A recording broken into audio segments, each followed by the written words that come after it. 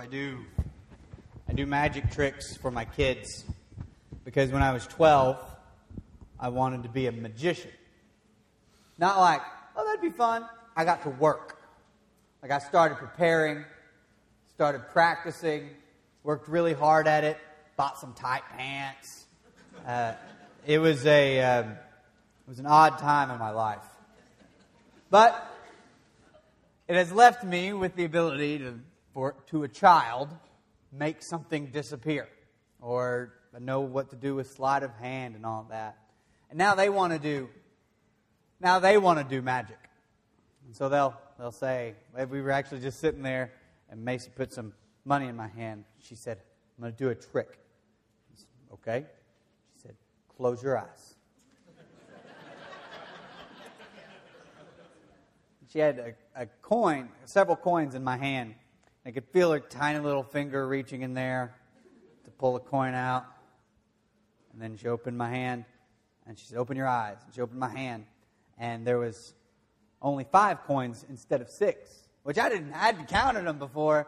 She looked at me, and she said, there used to be one there. And I said, all right. Now, she, at that point, said, let's do it again. Close your eyes. So I closed my eyes. And I felt her pull one out and drop it, which was my chance when she was misdirected to put all the coins in my other hand and then close my hand again.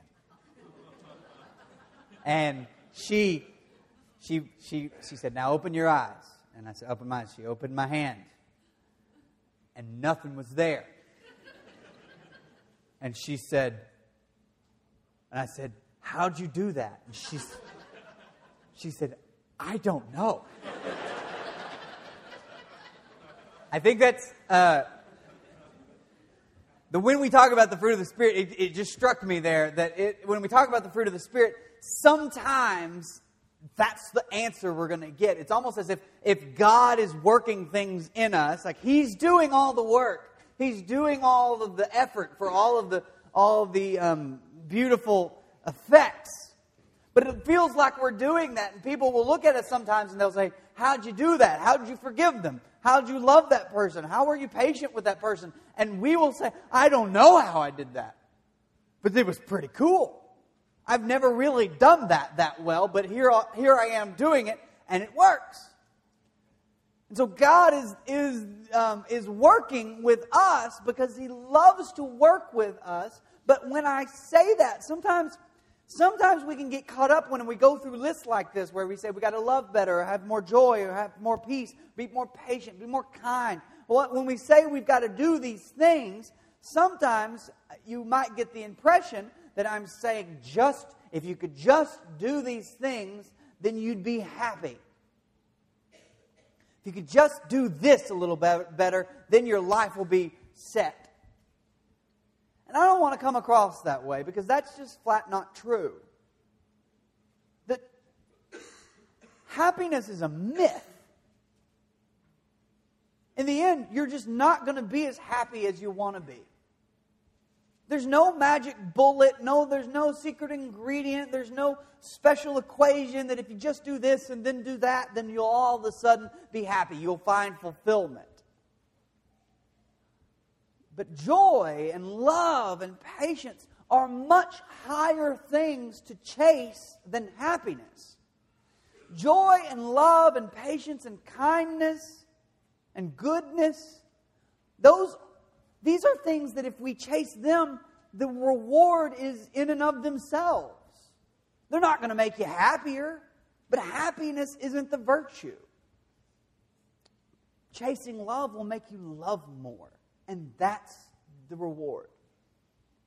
But even better still is finding in God a love that was beyond yourself. Because He desires to produce that within you. My friend Nathan is a junior high band director. The first time I ever met Nathan, he and I had a discussion in which I think it's tough. I think it would be tough to be a junior high band director. That means that you've decided that you want to produce music for a living. And you've chosen as your vehicle junior high students. That's like, I want to wash cars for a living, and I've got this toothbrush. It just feels like you're working too hard to get, working super duper hard to get, shall we say, less than stellar music. Although it's great, and Nathan does a great job with those kids. But the reason Nathan got into being a junior high band director is not, or a band director altogether, is not because he wants the music to be perfect. It's because he wants to teach kids to enjoy music. That's how God feels about us. He did not get into this so that our love and our joy and our peace and our patience and our community and our kingdom and our church and our people can be perfect, but because He wants to show us what it would be like if it was. He wants us to have moments where we spark and we say, "Oh, that's love." He wants us to have moments where we these peaks of joy. And in those peaks we can say that's God, but God is not wanting perfection from His people. He's wanting love from His people.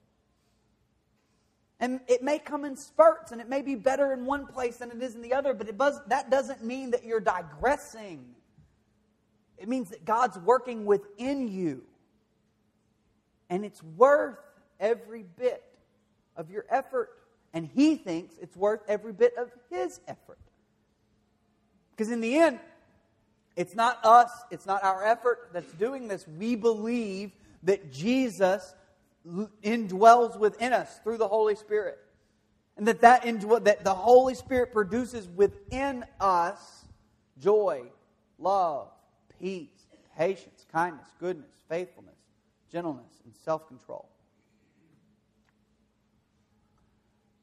And that list starts out by saying these are fruit. These are things that are produced within you. They're grown. If you get a seed out of an apple, stick it in the ground, and then scream that there's no apples, you are a crazy person. Growing an apple takes a long time. You first have to grow a tree. But just because the fruit is eventually produced doesn't mean that it wasn't a long, slow process to get there. And if I can run with this analogy just one more step, you will have seasons where your fruit is better than others. You just will. You will have times of your life when you're better at loving, times in your life when you're better at finding joy, and that's okay too. That's normal. And sometimes when you come to church and you look around, you see all these people loving each other, you see all these people having joy, and you have all these. We're at our best here sometimes, and you can look around and think, "Well, that's not really me. I don't fit in with that group." And I'm here to tell you, there's times I love really well, and there's times I love really poorly. And I am joyful a lot of the time, and there are times where I am not in a good mood. There are times where there have been times, and there are times where I battle depression. There are times where I am impatient. There are times where I'm not thankful. There are times where I'm not very good. But all the more to glorify the God who is working with us to produce within us a fruit that we could not have produced on our own. I was in band. I was a drummer, so I didn't have a lot to learn. Just the stick thing hit, that's it. You're talented when a caveman could have taught you your instrument. So I was a drummer, so I had to go to every band concert. Back in my day, we didn't have a junior high band concert. We had y'all had every group there Thursday night. But then there was always beginner band concert, and at beginner band concert, they always played the same songs, I thought, And there was the clarinet section. Now, the clarinet is a tough instrument to learn. It's got a reed on it. And you got to do one thing with the top of your mouth and one thing with the bottom of your mouth, and they're different. And those reeds can be cantankerous if you don't position them right, and you got to keep them moving the whole time. I played clarinet for a day in a jazz band one time. They taught me how, and then I played the 7 notes, and my head was hurting, and so I quit. But anyway, clarinet's a tough instrument to learn. So what you have is if they're playing Joyful, Joyful, the clarinet sounds like this.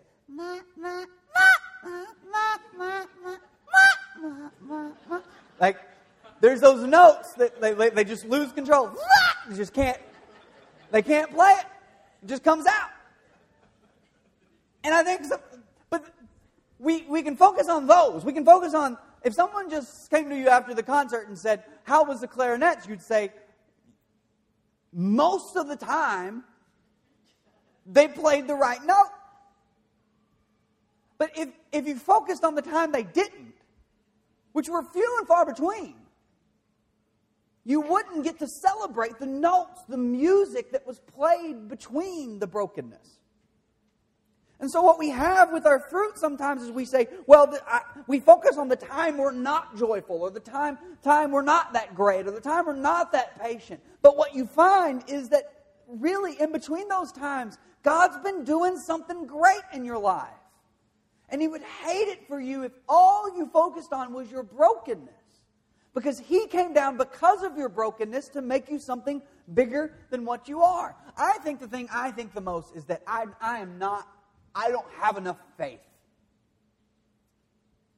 I know people who talk about miracles. Like, I laid my hands on this person and their jaw quit hurting. I'm going to be honest with you. When people tell me that, I think, whatever. I shouldn't. I should give God glory, I suppose. But I just don't, I should give God glory. But like my instinct, my gut reaction is very, very suspicious. And then there's times that I think, well, my faith is just not there. My faith isn't good. I don't have good faith. And so whenever the fruit of the Spirit says love, joy, peace, patience, kindness, goodness, faithfulness, I think, well, that one I'm failing in. Now the problem is, though, when I have those moments, is what do I mean when I say faith?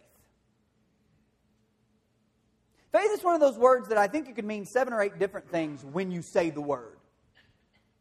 When you say that someone is faithful, you can mean that either they are reliable, you can mean that they really believe in God, you can mean on a different level that they really believe that God, that if you just pray this certain prayer, God will be forced to do this certain thing, or God will do this certain thing. Faith can mean a lot of different things. But before we continue, let me define for you what I mean in my best moments when I think God is doing something in me and my faith is growing. Here's my faith. Here's what faith is to me, the way I understand it from the Scripture. Faith is believing that Jesus is who He says He is, and that He did what He said He did. That's faith. I've said this before, but sometimes I have difficulty with the idea that people can have more faith or less faith. Because faith to me is an understanding that moves me to action. That I understand that Jesus is who He says He is, that He died on the cross, that He was buried, that He raised on the 3rd day, and that He is now God's King, as the Bible describes Him. You may say, I've never heard that. In the Bible, whenever it says Jesus Christ our Lord, that's their language for king. They wouldn't have said king, they say Lord. So, the way we understand king is the way they understood Lord. Only Caesar was Lord back then, and he was essentially the king. So Jesus of Nazareth is the Messiah. He died on a cross. He rose from the grave. He is now king. and He has sent His Spirit. And I believe that that's true. I have a hard time believing more that it's true. If that makes sense. I actually saw some head shakes. Okay, there's a pin. There's actually 2 pins up here. I'm not going to show them to you. There's 2 pins up here. 2 pins on the pulpit. One's pink, one's white, and they both have black on them. One has white writing from the Mineral Springs Church of Christ. Oh, wow, we make pink pins. Okay. So I have 2 pins up here. Now, most of you probably believe me. Some of you think I'm a scoundrel and I can lie really well. I can't lie that well. I'm actually really bad at poker, I would assume, because, I've never played. But there are. I'm really bad, so I can't lie really well. So, but there are. So some of you believe me. Some of you have faith that I'm not going to tell you a lie. All right. Believe it more. Anyone having a hard time doing that? Like it's hard, like if I cognitively believe something, yes, I believe it. Believing it more is difficult cognitively. For me, it's an on-off switch. Now, here's the test of faith in Christian life.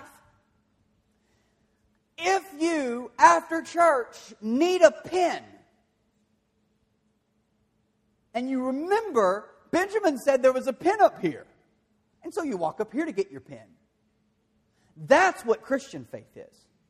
It's not the cognitive on-off switch where I believe and then I can somehow believe more.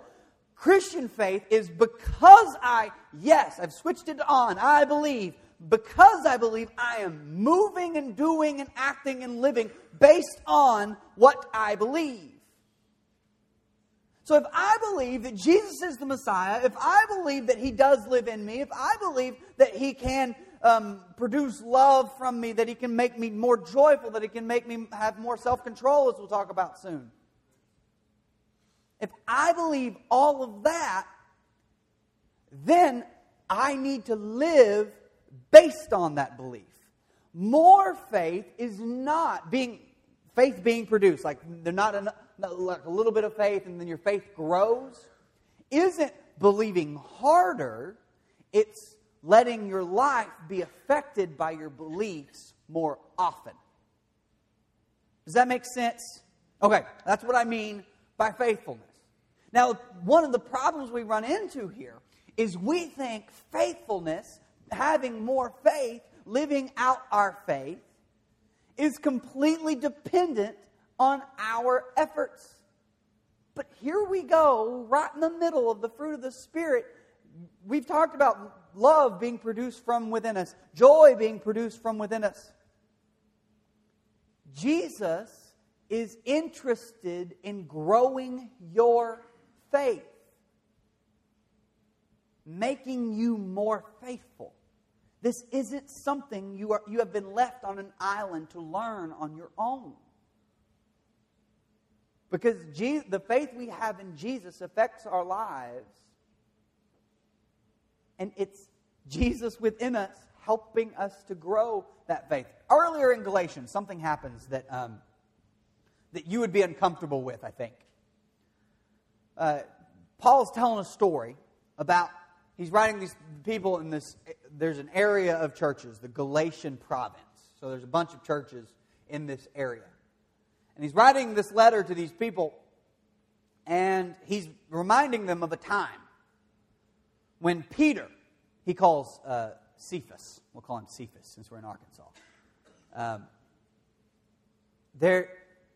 Peter is in the provinces of Galatia with Paul. And Peter is eating and loving these Gentile people, the people who are not Jews. And then some people from Israel show up, people from Christians from Jerusalem, sent from James, show up and come to these churches. And at that point, all the Jewish people, the Jewish Christians sit at one table, and all the Gentiles sit at the other table, and Peter makes a choice to sit with his own nationality, his own race, his own religious group. And at that point, as soon as they showed up, he wouldn't have anything to do with the Gentiles. Now, this makes Paul, as you might understand, a little bit upset. Now, some of you who've read the Gospels quite a bit said, you know what, this kind of does sound like Peter.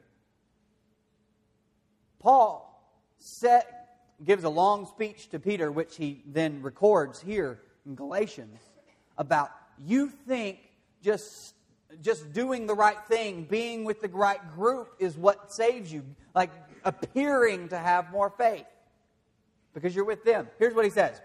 When I saw, he's talking about this act, when I saw that they were not acting in line with the truth of the gospel, I said to Cephas in front of them all, you are a Jew, yet you live like a Gentile and not like a Jew.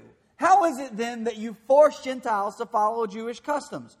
We who are Jews by birth and not sinful Gentiles know that a person is not just... Notice when Paul often will say sinful Gentiles, and he'll say, you're a Jew and you're not... Paul needs a sarcastic font, like most of us do. When he's sending his messages, there are times Paul is not serious, like he uses rhetoric, sarcasm, he's hard to keep up with. We who are Jews by birth and not sinful Gentiles know that a person is not justified by the works of the law, but by faith in Jesus Christ. So we too have put our faith in Christ. Jesus, that we may be justified by faith in Christ and not by the works of the law. Even when we say we're having faith and faith is what saves us, sometimes we miss the point that Jesus is the one who gives us faith. That the Spirit is the one who produces faith within us, produces a faithful life.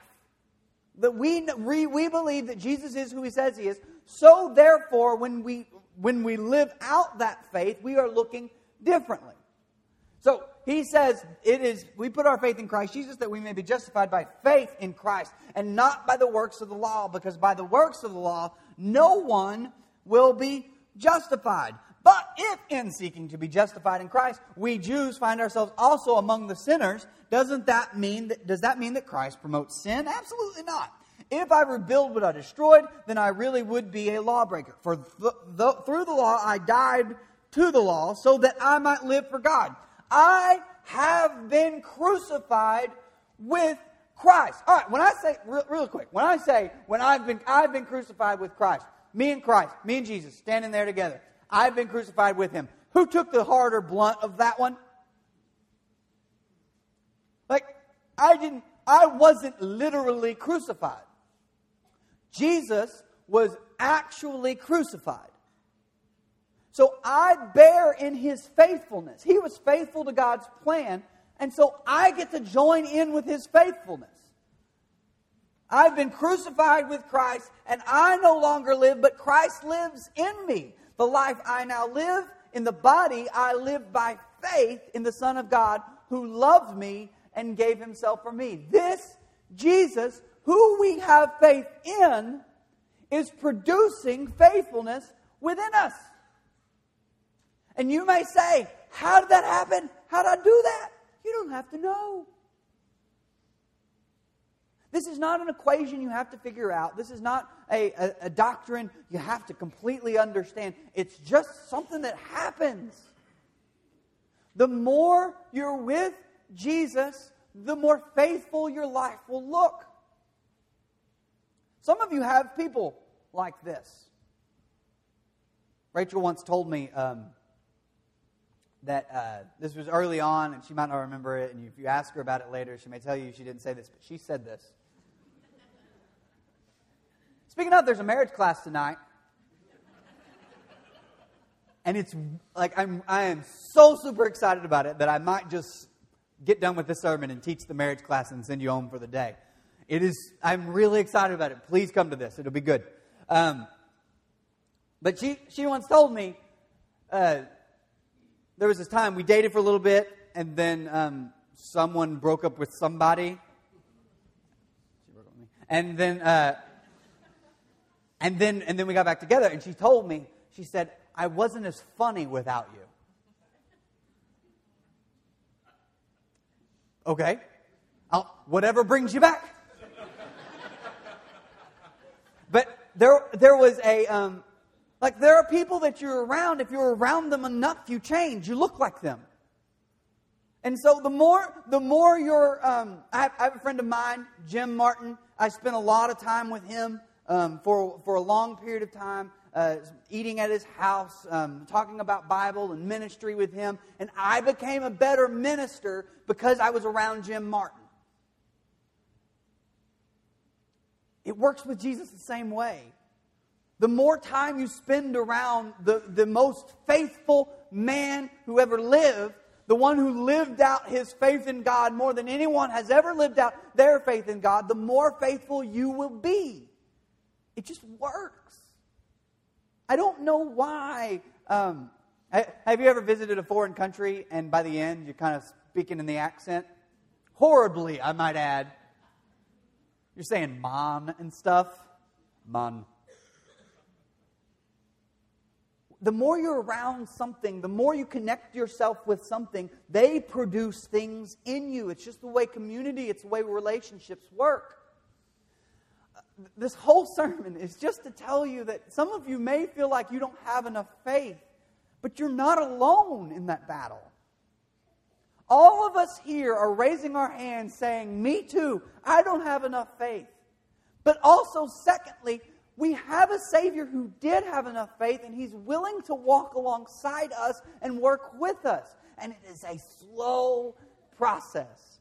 Monday, your faith, you won't wake up and think, you know what, today feels like I'm more faithful. You won't. You're going to want results like that. You're going to want to microwave the fruit of the Spirit, but don't microwave fruit. It just doesn't work. Man, I'm just killing that analogy today. Benjamin took a moment in his sermon today to talk about how good he was doing. That's what you do. But hey, the Holy Spirit's good. It's not going to be an immediate process. It's not going to be something that just overnight happens, and we're going to want that. But if we just trust God along the way, if we just connect with Him through prayer and through study and through our relationships and through our church, 6 years from now, you may look back and say, you know, I feel like I'm more faithful today than I was 6 years ago. But you're not going to notice it 6 weeks from now. It's going to be such a slow process that you're going to wake up one day and realize, yeah, I guess we can all say I'm probably a better Christian than I was 20 years ago. But it's hard to try to make that estimation 2 days ago. Are you a better Christian today than you were Friday? It's hard to make that judgment. It is a slow growth. It is a long process, but it is God who is giving the growth. He is the one who has invested in His time in us so that we can produce the music He has called us to produce. No matter how sloppy or out of rhythm it might be at times. It was the process that got us there. The day I die, I will not be as faithful as I've always wanted to be. But the day I die, God will be as faithful as He's always needed to be. Our faithfulness comes from the one who was faithful. Our joy comes from the one who was joyful. Our love comes from the one who has loved us the most. You may feel like you don't have enough faith. And I would argue that might be because you're trying to do it all on your own. And I would also probably point out that you may think it's something that you need right away. Keep planting seeds. And let God do the growth. Part of faithfulness is trusting in this process. Trusting that if I just keep doing the thing, then God will keep doing His thing. It's part of faithfulness. I will add this. Most of the time we talk about faith, not having enough faith. having enough faith is when we have moments of life or death. Someone is ill. Someone is sick. So we pray. And you hear the stories over and over again. I prayed, and we had enough faith, and they survived. And I've said this before. One of my dear friends growing up beat cancer 3 times, and we praised God every time. He was 3 for 4 in his fights with cancer. What about the last time? God hates cancer. God hates disease. God hates diabetes and Alzheimer's and heart disease as much as we hate them. Because He knows that all the bad things, all the brokenness in the world, all eventually winds its way disastrously toward death. So instead of coming down and beating heart disease and beating diabetes and conquering cancer and conquering Alzheimer's and conquering and just car accidents and tragedies and depression and brokenness, instead of conquering all those things, He just came and beat death. Our faith is not in the God who beat cancer. Our faith is in the God who beat death. When we have faith in Him, sometimes it's going to be tragic here and there, and God hates the fact that we live in a broken world.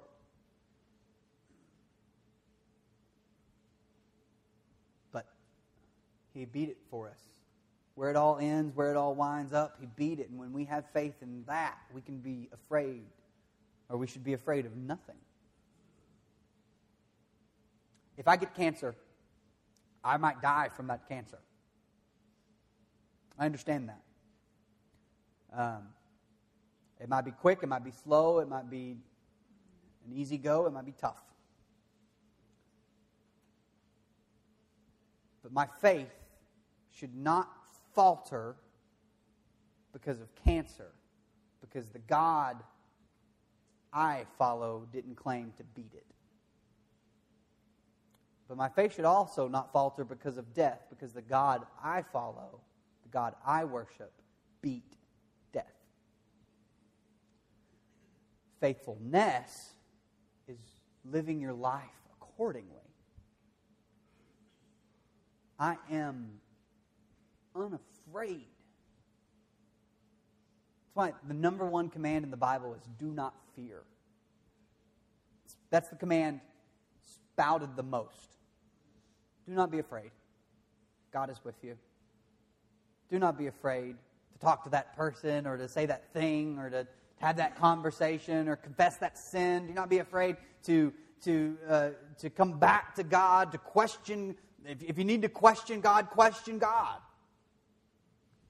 David did that all the time in the Psalms.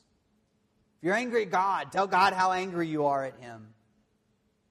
If you're frustrated, say you're frustrated. If you're joyful, tell Him how joyful you are. If you're excited, tell Him you're excited. Faithfulness is acknowledging that He has done what He said He would do, and everything we do matters to Him. How we live now matters to God. And that how we live here, while important, it's not our own works that will redeem us. It was the faithfulness of Jesus that does. And His faithfulness to God's plan can be used to instill more faithfulness in our lives. Slowly, progressively, you will change.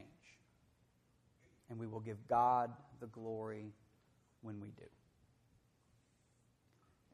If you felt like you haven't had enough faith, you maybe want to connect with this Jesus who does, then today's the day to do it.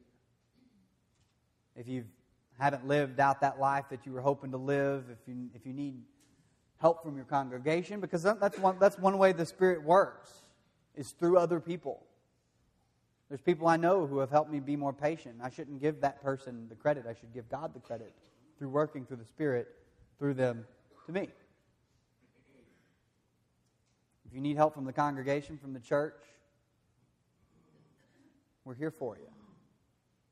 Come down front, raise your hand, say, I'm a sinner, and we'll all raise our hands and say, me too. We'll celebrate in the grace of God and the faithfulness of Jesus together.